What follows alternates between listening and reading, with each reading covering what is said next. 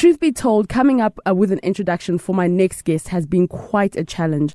Not only because of the great talent and gift that he carries, but it's also because it's a little bit hard to introduce somebody who's literally like a brother to you. So I had to start the intro over and over again just to be able to try and catch the essence of who he is.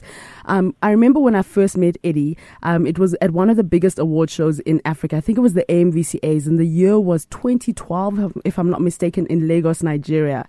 Now, if you know anything about the Nigerian stage, you either sink or fly. There's no in between at all. And that stage, Nigeria's comedy scene was so huge. It was literally like, okay, this Congolese guy's going to come. He's going to do what? He better make us laugh. And when he went on stage, not only did he make people laugh, but he literally stole the show at the biggest award show in Africa.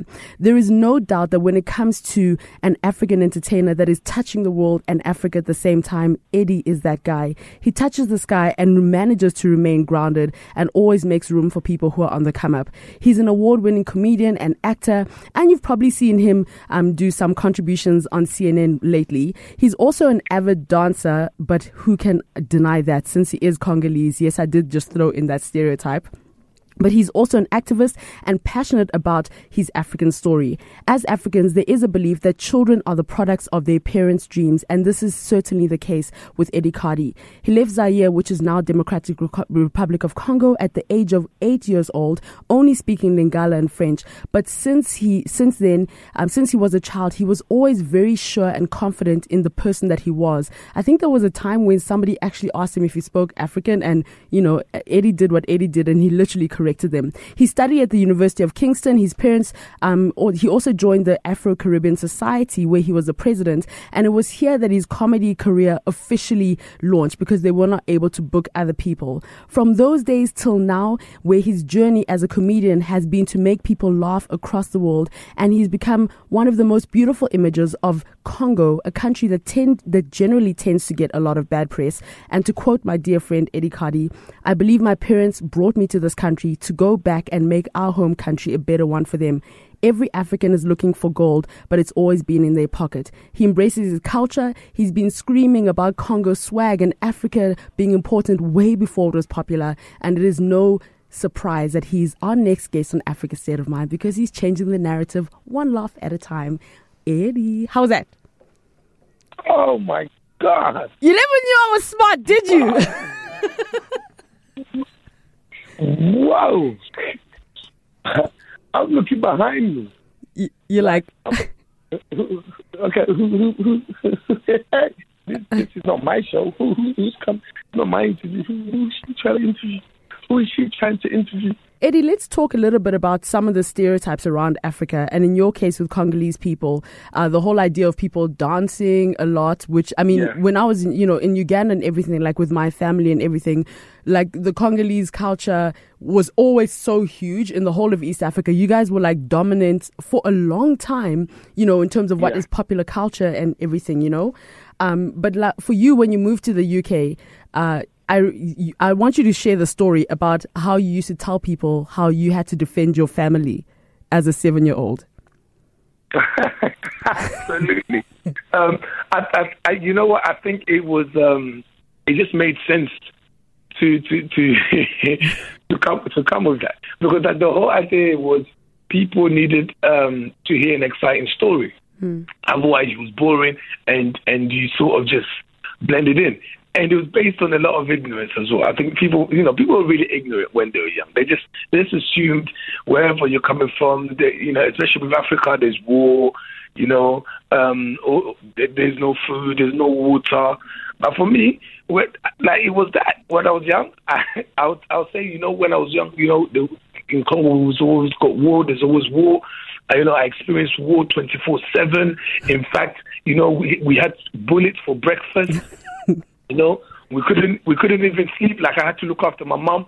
I had to look after my mom for so much that I couldn't sleep. Like, I couldn't blink. Yeah.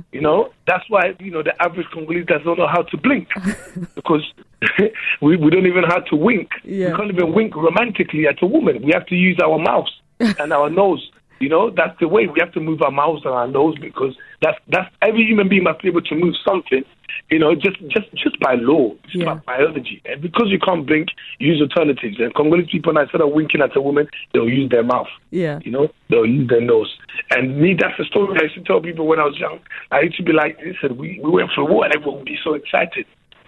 It was just, and people, the fact people that, some people believe that it's life. It's just life. Now, also, people always talk about how comedians come from a dark place, and how they, they're hiding something, there's some deep thing, or they need to go see a psychologist, or they're crazy or something like that.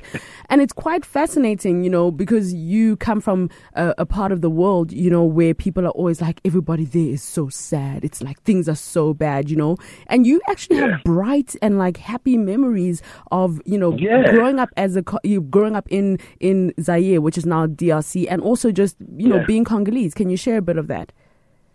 Yeah, because, the whole notion of every comedian must have a dark story. Come on. It's a lie. It's a lie. I come from a happy home. I came from a big family on both sides. My granddad was a village chief. He's an Igwe, king. So, and he had 23 kids. So we lived in a sort of big compound. And, I was loved. I was the first grandson. So I was the second grandchild of the family. So I was absolutely loved on my mom's side as well, very close to my mom's mother. And, it was happy times. I had, cousins. My dad's siblings were my age mates. So you can imagine I had aunties and uncles that were my age mates, and they were still insisting I called them auntie and uncle. But I remember in Congo during that time in Zaire, there was food available. I went to school. After school, you'd be playing around. There was a time in Africa when it rained, you ran outside and ran around. It was just nice. Yeah. I was a happy child, and even though during the political situation started to happen, I was kind of too young to be able to really understand it. I was protected from that. And not just that, it was always exaggerated. I think people were always put off coming to Africa because they didn't want to share the beauty that is Africa to the rest of the world, and especially to the children in Africa. And I've always thought that it was always prepared that those children of Africa who will grow up in a diaspora must be put off so they don't go back home and invest. They must also fall into that line of, no, don't go home, there's mines. Don't go home, there's poverty. Sure. Don't go home, there's nothing to achieve, there's no space. So I have a totally different story. Good memory. Sure. I like what you say. I mean, especially the part about how children who are in the diaspora are always almost told, don't go home, because there's nothing there. And you actually travel quite a lot back to not just to Congo, but like around the continent. You're literally Mr. Africa or something like that. I'm not saying you're a beauty queen, but you know what I mean. I like that title. No. I'm teaching Mr. Africa. I'm teaching the why. Don't retract me. I'm teaching that.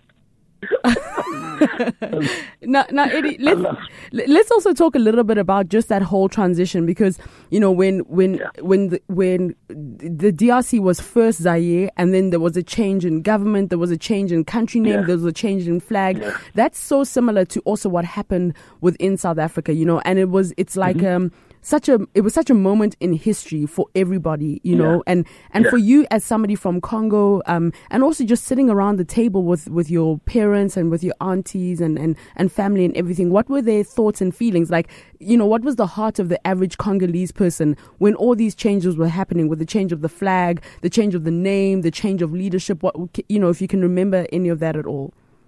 It's from different layers because it affected different people differently, if I may say so. So you had people who grew up during the independence time, during the Patrice Lumumba era, who can vividly remember independence, the so-called independence happening, and them not just being met halfway. They remember the assassination of Lumumba. His death, and that whole ordeal. So then it's like, for those people who experienced that, they never really got to experience independence as per se. So when they got to that stage of where, the whole history of Zaire and how that came about, and then you had this man come in, and I think kind of take it back to what independence should have really been. You know, the original Congo prior to the Belgians. You know, that kind of vibe. But a lot of people was like, that's right. This is what it's supposed to. We really felt free, because we were shortchanged. And then you have someone like myself who grew up as, you know, Zaire, a boy from Zaire. At the time, I wasn't too brushed up on my history, but I was comfortable in being, you know, Zaire. And then there was Congo, you know, the Republic of Congo next door. You know, they had their identity. As we looked at it, and this name is now changing. It's like, oh my God, what's going on? You know, that what's happening here? How can we change the whole flag and then change the whole country? It's like no one's been consulted here. Like, it's like they didn't call the village. What happened? Like what's this now? We're looking at like 98, 99. I have to explain to my friends that I've been living a lie. Like, you know, like who does this? Yeah. But it was also a new beginning. Like there was that feeling of wipe away. You know, like I'm not going to paint a beautiful picture of Zaire. You know, when it comes to politics, you know that there's always a bit that serves the people, but then there's another bit that also holds the people down. You know, and I think Zaire had that. So there was a sense of freedom. For those that lived back home, there was a celebration because they had enough of they wanted change. You know, they wanted to be able to fly. But then from those in the diaspora, there was sort of like, when we go home, who are we? Like, sure, yeah, our identity has changed. We're not part of that process. So it was really crazy, and that created a lot of animosity, but that also created a lot of sort of, there was distance. We felt this distance from Zaire is gone. You're not going back to Zaire. Imagine leaving home, you know, and then you come back and they've totally changed everything. It's not even the same door number. So in a weird way, you might not even find your door. Like, it's crazy. Sure.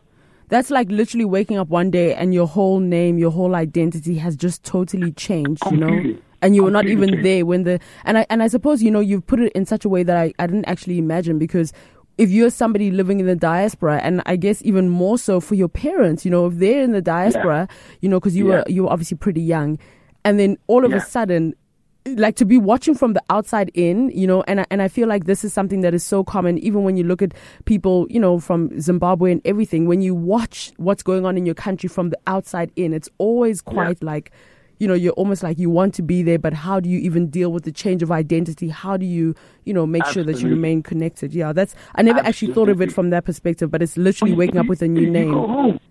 You go home and you know what? There's that feeling of you guys didn't experience this change. You know, you're still stuck in the old time. That's how they are, because as far as they're concerned, you left for a reason, and you've come, and that reason no longer exists.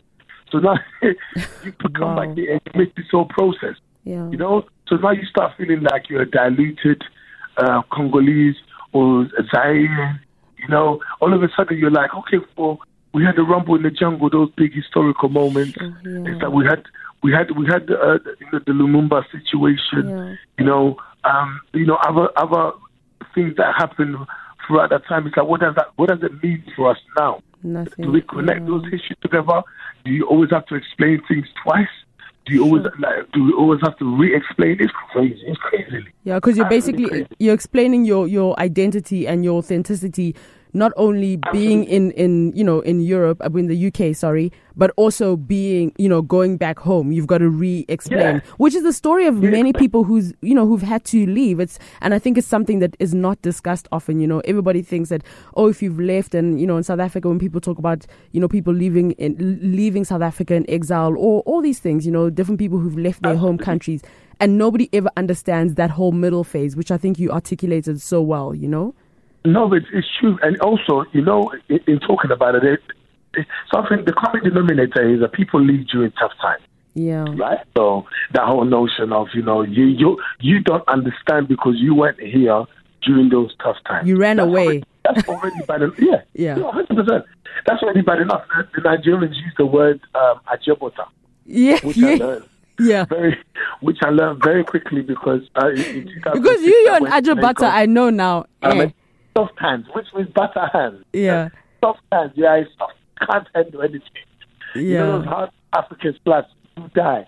So, you know, your hand cannot cannot produce such slaps. But that's the situation with most people. Like, you go home and they look at you like, what do you know? You don't understand. Yeah. You've been receiving massages and the real pure water for a long time. You don't know what pain is. But here's where the bridge is completely burnt, and we need to rebuild that. Is that you leave one place looking for an easier life, and then you go to the other place and it actually is 10 times harder. So much harder than you expected, because you have to fit in. You have to justify.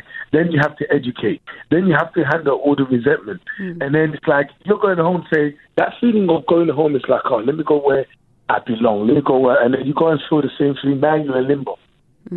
It's like they're playing ping pong with your life. Yeah. Go back to London, you are British. And you go to the UK, they're like, you African, go home. From during the Olympic Games. No. Both sides of my cheeks are red. I'm in trouble.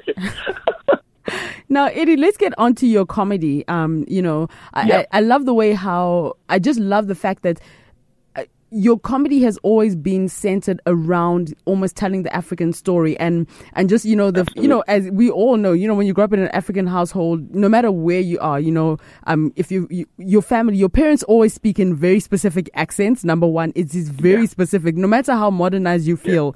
And even when we speak to our parents, we change the way we speak because they're like, what's this? Absolutely. What's this? Like my father, whenever I speak about people are like, and you articulated it well, everyone's like, whenever you talk about your dad, why do you speak in that accent? I'm like, yeah, because it's like, I can't imitate or say what my dad said and do it in the way I'm speaking now. My father's like, Nabunya, why have you not, what is really, it's like that whole like over passionate self. And just talk to us about just the importance of bringing your identity and your very real life experiences into creativity, and in your case, into comedy, and how this has been a differentiator for you as a comedian. Now, Lee, what's most crazy is that I could sit here and create the romantic fairy tale story of, when I was growing up, I was so proud of my culture that I felt like identity was the center of my life, that it was important. I would be lying. But one thing that's important is that it was just there. It was just so organic. There's never been a phase of my life where I felt like anything other than an African. Like I made peace with that very early on in my life, because I loved it. I loved every aspect of it. The things that people were ashamed of, I embraced. Because as an 8-year-old, 9-year-old here in the UK, I left with memories of feeling free, memories of culture, dancing in the middle of the streets, and my aunties and my uncles, just clapping me along and being able to really connect with the music, with the singing, with the food. Just the substance in the food, how amazing was the different array of food. Then you come to the UK, no disrespect, then you don't see colours. You don't see the array of colours in your food, But all those things were a part of me, so much so that I think they naturally birthed. And because also I didn't see this around me, it stood out even more. Like from early on, I held on to my language. I held on to my mother tongue. As I was learning Lingala, the funny thing is, I was speaking French and Lingala fluently. Which is a lot of people from Zaire/DRC don't speak both. And you're in the UK, which is quite huge. Yeah, but this is the thing, right? This is me younger. So, people do connect speaking a colonial language to education, because, like in school, French is the academic language. You don't speak the mother tongue. Yeah. You speak that at home. Yeah. So then when I came here, naturally for me it was like, when I go to school, until I learn English, I'm going to be speaking to everyone in French, right? Yeah. But then my parents always spoke to me in Lingala at home. Yeah. They made sure, that's one thing they always did. They had their reasons, they wanted me to do to connect with the family. So then, as I'm growing up though, English is taking over French. It's not taking over Lingala. Lingala was firm, because Lingala took me to a different place. They say if you can speak your language, then your identity is firm to the ground. Like your language really identifies you. So for me, it was like the French started to go, and Lingala and English started to take over, kind of thing. Fortunately for me, I reached a stage where the French was still there, somewhere lurking around if I needed it, kind of thing. But it was English and Lingala. So I always identify with the African side to be. So growing up, getting to a stage where with my stand-up, it was just so easy for me where people looked at for, wow, we get it, we understand. This guy is really telling our stories in a way we have not been able to. But for me, I was being genuine. So when I was talking about my parents, even though I think using the authentic, the very strong West African accent, but people got it because that's something that, in a weird way, people would laugh at. People used to laugh at, but now people laugh with. Sure, yeah. Those who hid away from the accent were not able to use it because I can't just talk as if my dad is some middle-aged Englishman. Yeah. He's a Congolese man. He's an African man. And African people express themselves differently. Yeah. Like, you have to also be person to pass the remote control. An Englishman would just like, grab the control, please. Simple. Yeah. That was it. Can you get up and find me that remote? I don't know why this remote continues to leave my hand, and they'll give you a whole story of why the remote is never near him. Yeah. So that's always the case. Yeah. Like, if your dad is upset with you, he's upset and he gives you tone. It's a performance. Yeah. It's never just, I'm really not happy with you, you need to fix it, because what am I going to do with you? Yeah. I don't even understand how God allowed me to bring such into this world. Is that so? It's all the dramatics. Yeah, it's always over dramatic. And I always tell a story of the moment when my parents, my dad, telling me, fell in love with my comedy. Yeah. And I always say very clearly, he was very upset. My dad was upset that I was doing comedy because his whole thing was, how can I come to London and you want to become a clown? Of all the things you could have become, I could have brought your cousins here, and they would have been doctors and lawyers, and you could be a clown in Congo. That was my dad. And then, one day he came to watch me perform, and I remember this vividly. And everyone was laughing. It was one of my early shows, and my sister convinced my dad to come and watch me. And everybody was laughing. Everybody, the whole place. You're giving it your best show. Yeah. And my dad was just nodding. He just looked around, nodding like. Just nodding in approval, but he was almost like, what's this guy doing? I can't be laughing. So at the end of the show, I went to my dad. I was like, Dad, I'm pretty upset, very curious to understand. And my dad was like, that was wonderful. Oh, I didn't know you were so talented. This is good. I'm like, but you didn't even laugh. Like, what kind of man are you? What kind of monster are you? Like, if my head of this man is a demon. And my dad looked at me and goes, Eddie, I said, my dad, you kept nodding. He said, yes. That's because I was counting the money. 20 pounds, 20 pounds, 20 pounds. Oh my God, thank 200. Eddie, this is fantastic. There is a career here. That's my convinced my dad. Because he could see. My career. He saw the math. Yeah. I love that. That's like, and that's so true of so many African parents, it's like, you've just got to prove once you get their success, then everybody, because a lot of people that we know in common, like Wiz and everything, I'm sure their parents are now, I have supported Ayo since he was, but when you're making the decisions before, everybody's like, this one's a clown, My dad, Eddie was always funny, he was always the heart of the family. My dad, which heart? I was not the heart of the family. He was just the center of laughter. He could, even from when he was young, he's like his grandfather because his grandfather was a storyteller. Imagine. And all the time you needed his support, your father was not there. He was like, this one wants to be a clown. What have I done? You said I was a clown. And now really I was the heart of the family. I was not the heart, I was the pancreas. Yeah. I was a toenail. Yeah. Now, Eddie, let's get into some of just the successes that you've had. I think it was in 2010 so basically there was a news report that went out because you and your crew, I think it was Black Grape Cartel. I don't want to know why you guys had like gangster names like that. I'm like the cartel. I'm like, guys, gangster, man. Yeah, gangster. You're at Edge of Butter, please. There's no gangster. So, I'm kidding. Yeah, we were gangster. Yeah, gangster. Yeah, but now, so there was a news report that went up because the O2 Arena is obviously one of the world's most celebrated kind of performance theaters or performance state arenas, basically, and so. Here comes this young African guy, who was basically performing at, in stages. He was doing remixes of like Monica and Brandy, The Boy's Mine. He was there. He's very proud of his African accent. Like, seriously, your accent is so hectic when you flip into it. I can't even imitate you, Eddie. You're on your own. Anyhow, they're this African boy, you're in the United Kingdom and everything, and you guys as a cartel decide that you're going to do Eddie Kadi at the O2 Arena. And so obviously, there was a lot of stuff that went out in the press. There was some good, there was some bad, there was a lot of like really? And then there was a news report that I watched, as I was researching everything. And in the news report, they basically said, the O2 Arena is one of the most celebrated, entertainment stages in the world. And you usually have to be a big name to have a show there. Madonna, everything.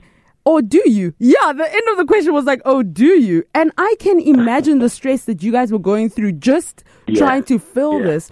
So how do you get your mind past situations like that, because I think it's multi-layered because we can't, everybody knows that you're African. I think everybody knows you're African. If we close our eyes, we know.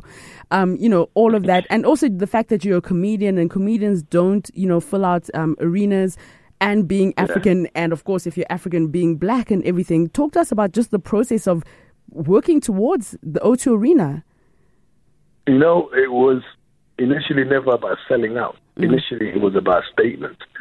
We just felt that at that time, we were screaming loud, and we were screaming the loudest, and still not being heard. Young Africans, because the clique was made up of majority young Africans. My manager was a young Nigerian. The people around me, West Africans, East Africans. Now we had different people, and of course some guys from the Caribbean as well, which I still consider Africans. So it was very much like, we've done the Indigo 2, which was a smaller O2. Yeah. In fact, the Indigo 2 was identified as the venue for every after party of a Michael Jackson concert. Wow. And so, of course, the unfortunate situation happened. So that was an after party venue. So we took over the Indigo, and we were the first to do comedy shows there, and we were selling them out. And it was just like, we're doing all these new things with, constantly doing one-man shows and still not getting the recognition that we deserve. But at the same time, we knew that the audiences that were coming out, it was refreshing for them. It was a sense of relief because, you had this person who was very audacious, as they said on that that particular news report. So we had gumption. That's the first time I learned the word gumption. I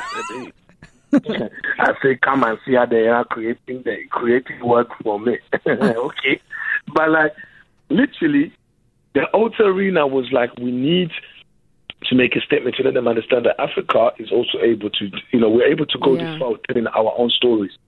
We don't have to compromise with it. It is very authentic, and we're sure that there is an audience. This audience is out there because it's like, how do we get the TV shows? How do we get the radio shows? How do we get to the mainstream?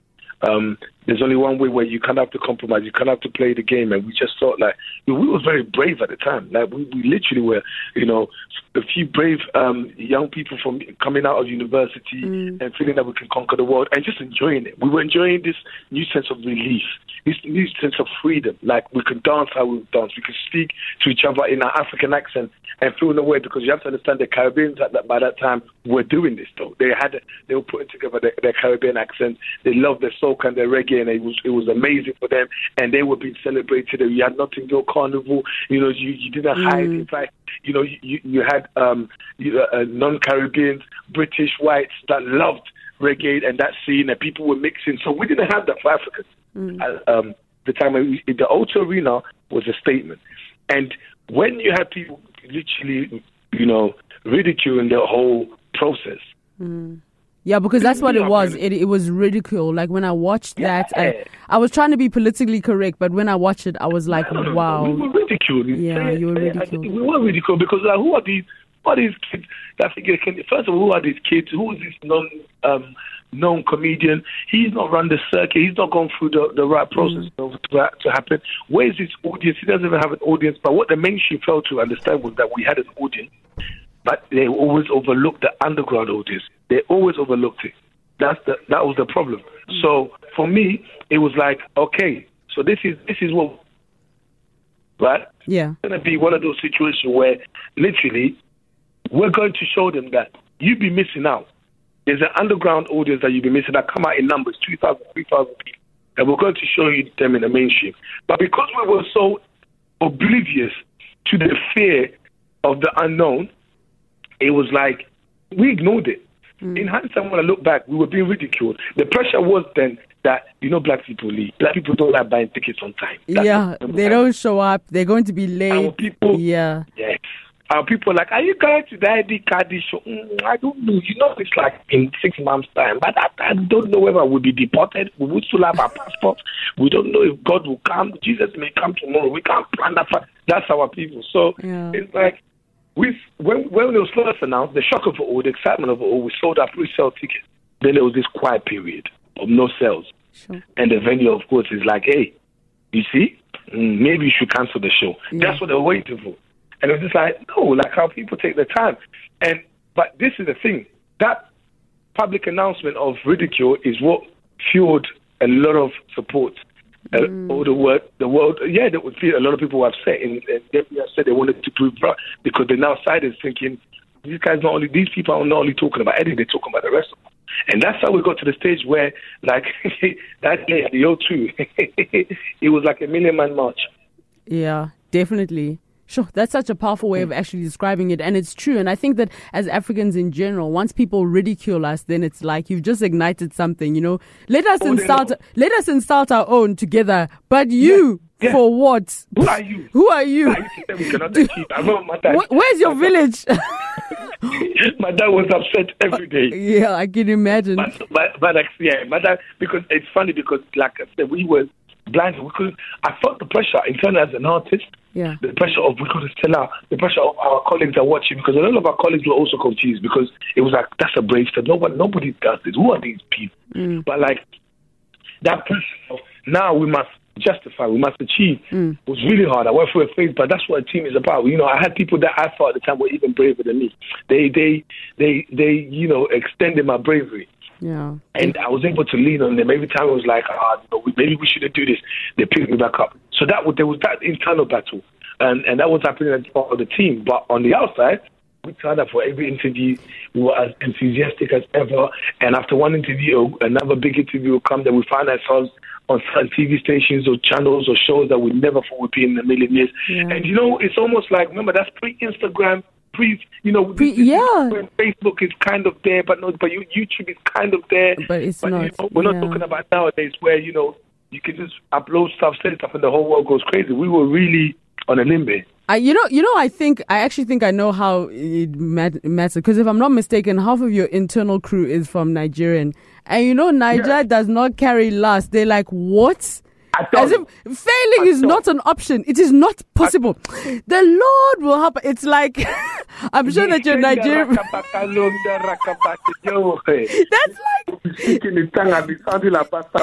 exactly. And the thing is, like, I feel like, when I was in school, it's like everybody's always like, you had to know the kind of friends you needed. If I'm sure, like, for you guys, when you're in the UK, you're like, everybody needs a Nigerian friend, yo. Like, they're gonna carry you through. They will fight for you. We say what to say about Nigerians, but they're the ones who carry us. They're not having it. Like, listen, the idea was proposed to me. We always spoke about, we should go bigger and better. And I was like, we should go bigger and better. And then let's go to a 6,000 capacity. Let's go to a 20,000. Like, then we must. This is what we're going to do. Like, in fact, but Nigerians have that thing of wherever they go, they settle and they settle well. People know that they have arrived, and then they redefine those people's history, those people's culture, and having those guys as part of my team. I mean, you can just look at, in terms of Africa, the comedy scene, the people who have now kind of taken over and the music scene, and it's not a coincidence. Yes, because not, people are forgetting that with the Nigerian modern-day pop music industry, I swear it's only been, if we have to be real, it may be the last, maybe 10, 11 years, if that. Like, they achieve so much in a short space of time, it's ridiculous. Yeah. But they have a different way of pushing things. They have a different way of and I did learn a lot from, because remember, I wasn't dealing with Nigerian men or Nigerian women. I was dealing with Nigerian boys and girls, like young. Yeah. Who were young. Like we were men in the eyes of the law, but we were young. So they had that as part of their DNA. They had seen people do it before them. So they put that fire from their home. Yeah. And yeah, absolutely. Now, absolutely. Eddie, so if I can just interject there, just to talk a little bit, because you've just come back from South by Southwest, if I'm not mistaken, right? Yes. And also when there was the One Africa Festival in the UK, you were the MC for that. You were there. I mean, literally, your if I were to, another way of introducing you would be like, you know how CNN always has that, we were there. So when WizKid sold out the Royal Albert, Theatre, Eddie Kadi was there. Yeah. South by Southwest, when they were allowing Africans to come and share their art, Eddie Kadi was there. When Nas and Lauryn Hill were touring, Eddie Kadi was there. It's like literally and it's, don't you can use the joke, but please pay me the royalties, because I'm Ugandan. I want more money. I like it. I'll give you 10%. You'll give me 10%. Thank you. I will be sure to follow up. But it's like just everything. It's like you literally were there. You know what I mean? Even down to the history of your home country. When Zaire became a DRC, although it was from you were there. Your whole story is like, Eddie Kadi, I was there. What is your matter? I was there. I'm afraid where's my pen? Somebody grab me a pen, please. I don't know why this pen is never near me. When you need the pen. Idea. This idea from this young lady, she's giving me a good idea. A very good idea. Oh. I might call one of my shows that I was there. I was there. You actually should. Eddie, please, I'll be happy. Just be able to say that I came up with it. But also, like I said all that to say this. Currently in the world, obviously we look at from everything that's happened with Black Panther, Wakanda Forever, and everybody thinks it's their own African country. Even me, Wakanda is Uganda. I'm like, say what you want. So there's Wakanda is Congo. You can do this all day. Okay, fine, Congo, Zaire. Don't even know your own country name. Anyway, so. Yeah. So now we also have a case where there's a lot of fashion where Africa has become the center of fashion globally, and then even musically, and entertainment, like especially in Nigeria, like that's become the center of kind of global popular culture. Now with African comedians, what do you think their place is on the international platform? Do you see the same trend happening with African comedians, where globally, the world is starting to be like, wow, just like the world can't ignore African culture, African art, African music, African fashion anymore? Do you feel the same thing is happening with African comedians? Every comedy show across America, Michael Blackson. There's a focus on Michael Blackson. He's actually amongst some of the top comedians, black comedians in the United States, African or not, because it brings something different. Like people may have their opinions of how he delivers the things he talks about, how he comes across or whatnot, but he's still a trailblazer. He's not being ignored in that place. Then you have Trevor Noah. It's not a coincidence him coming from South Africa. Once again, people will have their opinion, but the fact is, he came from an African comedy scene, and now he's fronting one of the biggest shows in America. So, like, these things are real, and if you look at people like the Basket Mouse, the AY comedians. We now have Salvador from Uganda, who's I think Salvador. And don't forget Kansime Ann also. Is he leaving the woman out? Kansime is untouched gold, and you just leave her alone, please. We like her where she is. I think even Ann will tell you. Will tell you. I like Eddie. I like what I am. I don't want anybody to come near me to try and take me. She does not want it. Yeah, she doesn't want it at all. That's that. But this is the thing, right? You take Ann Kasime and you produce the hell out of her. You pump all the money in the world. She's taking over the world. Like, it's as simple as that. But I think there is that fear also of allowing too much influx at the same time. We can't be having comedy. Then we have fashion. Now, then we have music. Then we have, because every department that we push out is proven right, without a shadow of a doubt. And I think African humor is here to stay. I think African humor is poached a lot as well. People take our ideas and they make it their own. I think now we're at a stage where the world is becoming bored of everything else being so repetitive. So they're now thinking, this African thing is serious. Every time it comes in, we really get excited. Let's think more of what they've got to offer. So whenever we tell our stories, it's always coming from a different angle they never expect. I had, it's doing in their hair. And every time I finish my joke, I have this joke where I say Africans have only African women have only a few words to express themselves. Uh-huh. You're confused when you hear that. Here go is agreement. Is shock. Yeah. You know, when you get people doing that, and then the joke finishes, and afterwards, straight away, the people who have never heard the same before now come to you and start talking to you like that. Yeah. It's impact, because we're full of substance. And I think all it is now, though, is we've got to stop waiting for the world. And I'm always saying this because, you know, the question that, as you asked, you know, do we see it being a mainstay? Do we see it taking over? It is already a mainstay, because we are the mainstay. We are the map. You know, we're not trying to put ourselves on the map. Like, we produce the hell out of ourselves. Yeah. That's what we've got to do. It's been proven over and over again. When we do step up as Africans, you know, the world starts listening. We don't need to get anyone's approval. We have the talent. We have kids in the diaspora who can come back home and implement what they've learned. You know, if you go against the plan will always work. Yeah. You have to be within your own plan. The plan was go, educate, come back, and apply it to the motherland. And we're able to, more and more, that's happening more and more, as you can see. Yeah. So comedy is definitely going in the right direction. You know, you mentioned a lot of African comedians that are doing well. And I think it's, you know, although like when you said the names and everything, I knew the names, but I didn't realize the impact that, you know, comedians such as yourself and Salvador and, you know, Anne Kansime and, you know, Michael Blankson and all of them, the impact that they're having. Because, you know, comedy really does, you know, makes us laugh at ourselves, which is really great, you know, laughs at ourselves, but it also tells a very unique story. There's also somebody else that I, you know, I wanted to get your thoughts around, because she did really well in the Insecure series and all of that stuff. You know, Yvonne Ojori, who's a stand-up. Yeah. I'm sure she's your friend. You, Eddie, please. It's like I went through your Instagram. Well, everybody's there. But anyhow, let me get back and respect myself. So, and I know she's your friend, so don't lie. So, I've not met Yvonne. Okay. We'll meet each other at some point. We have mutual friends. But I've not met her yet. See, these are the things I don't like to hear. These people are like, we've not met her, but we have mutual friends. What do you think about her as a stand-up comedian?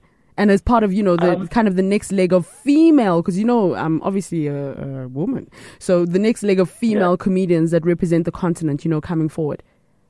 You know, the killer is we don't have enough. We don't have enough female comedians coming out of the continent. You know, I don't like to shy away from subject matters. I don't like to sugarcoat things. I don't like to that whole political correctness thing. You know, we just don't have enough, and it comes as a result of you know, the different cultural differences you have in Africa and the West, principles. And I think we're getting better. You know, and that's the beauty of social media. Social media is able to show you the things that you may only maybe have heard of as a rumor. You're not able to see if you're in the middle of South Africa, somewhere in the middle of Zambia or Angola as a female, you see what you're taking over the world. You're like, oh my God, like it is possible. I can also do that and be my family proud. You have Gina Yeshere. People, you know, don't know about Gina Yeshere, who's a young Nigerian raised in London, who was the first British to headline a Def Comedy Jam, and now she's got a Netflix special on as well. So when you watch Yvonne and you see how well she's doing, and her stand-up is good. Her stand-up is great. And, you know, that's the reason why she's in the position that she's in. It's not a coincidence. Because you know, she's good, yeah. Paper, and then build up the work, and then your work is seen and then you're given a chance and then doors open. It is not a joke. So she's one person that's definitely doing fantastically well. She's definitely going to open doors for more comics to come around. But it's just beautiful when you have a Kansime, you know, in Uganda, and then you have Yvonne Oji doing a thing in America. You know, it just connects the dots. Yeah. Because it goes to show you, you know, you can be from Africa to the world. Anything is possible. And I think now is the best time for us, for those who kind of shy away, to put their faces up, to stick their neck out. Because every time you stick your neck out, the world now vibrates. Like the vibrations go so much further now because of the technology that we have, because of the increase in communication that we have. Like, comedy is a powerful thing, as you said earlier. It's not just about making people laugh. I always said, for me, comedy is a gift, but the purpose is how I now, you know, represent Africa. You know, how I extend the narratives, how I change that story, not only for my younger siblings who have never been back home. In fact, I need to be taking them next year. And, you know, but how do I do that? Even paint a picture for my friends, break down stereotypes, create unity, make us understand we are Africans as much as you're Ugandan and I'm Congolese. We are Africans. We are Africans first. Africans first. I love that. I think that's where we're going to wrap up the interview because Eddie Kadi, you talk more than an African president. I'm kidding. I'm ready for you. You're Eddie, Mr. President of Africa, Mr. Universe. But jokes aside, Eddie, thank you so much for taking time out just to have a conversation, on this podcast. And, we're really just excited that you are a guest on the podcast because what we're really trying to do with Africa's State of Mind is to really just celebrate people who are changing the African narrative, even if it is one laugh at a time. And you're definitely one of those people. Africa Day is coming up.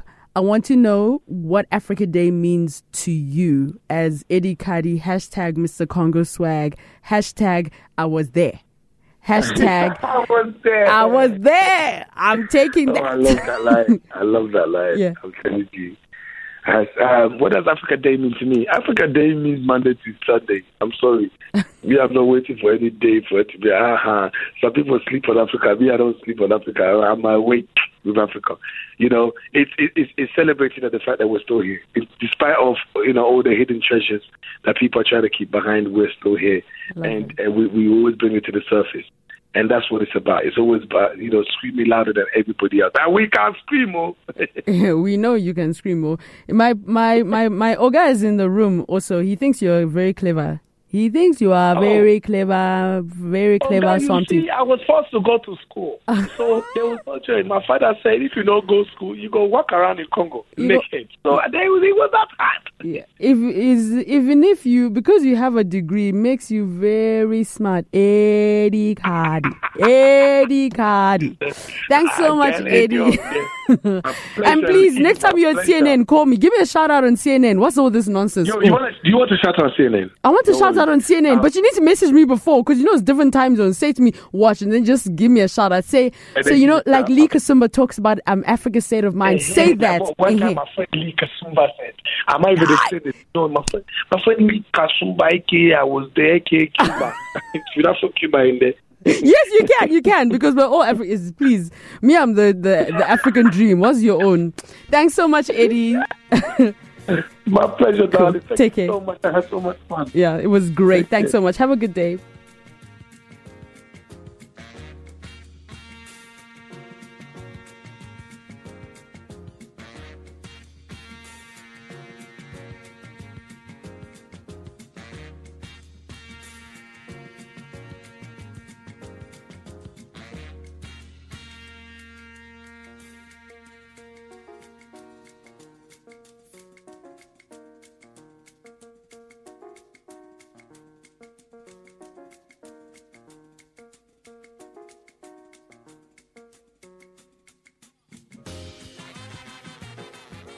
Thanks so much for listening to another episode of Africa's State of Mind. I hope that you enjoy listening to this podcast as much as we enjoy putting it together for you. And once again, a big shout out to all of the amazing people from around the amazing continent of Africa, who are really doing their part with regards to changing the narrative. Don't forget that you can interact with us on our Twitter handle at Africa State Mind. You can also join the Africa State of Mind group on Facebook. And please remember to rate us on iTunes. Let us know how it is that you think that we're doing. And if you have any ideas for any guests or people from your particular country within the continent of Africa that are really changing the narrative, please be sure to share it with us. That's all we have for time for today. My name is Lee Kasumba. Africa State of Mind. We'll be back next week with another great episode.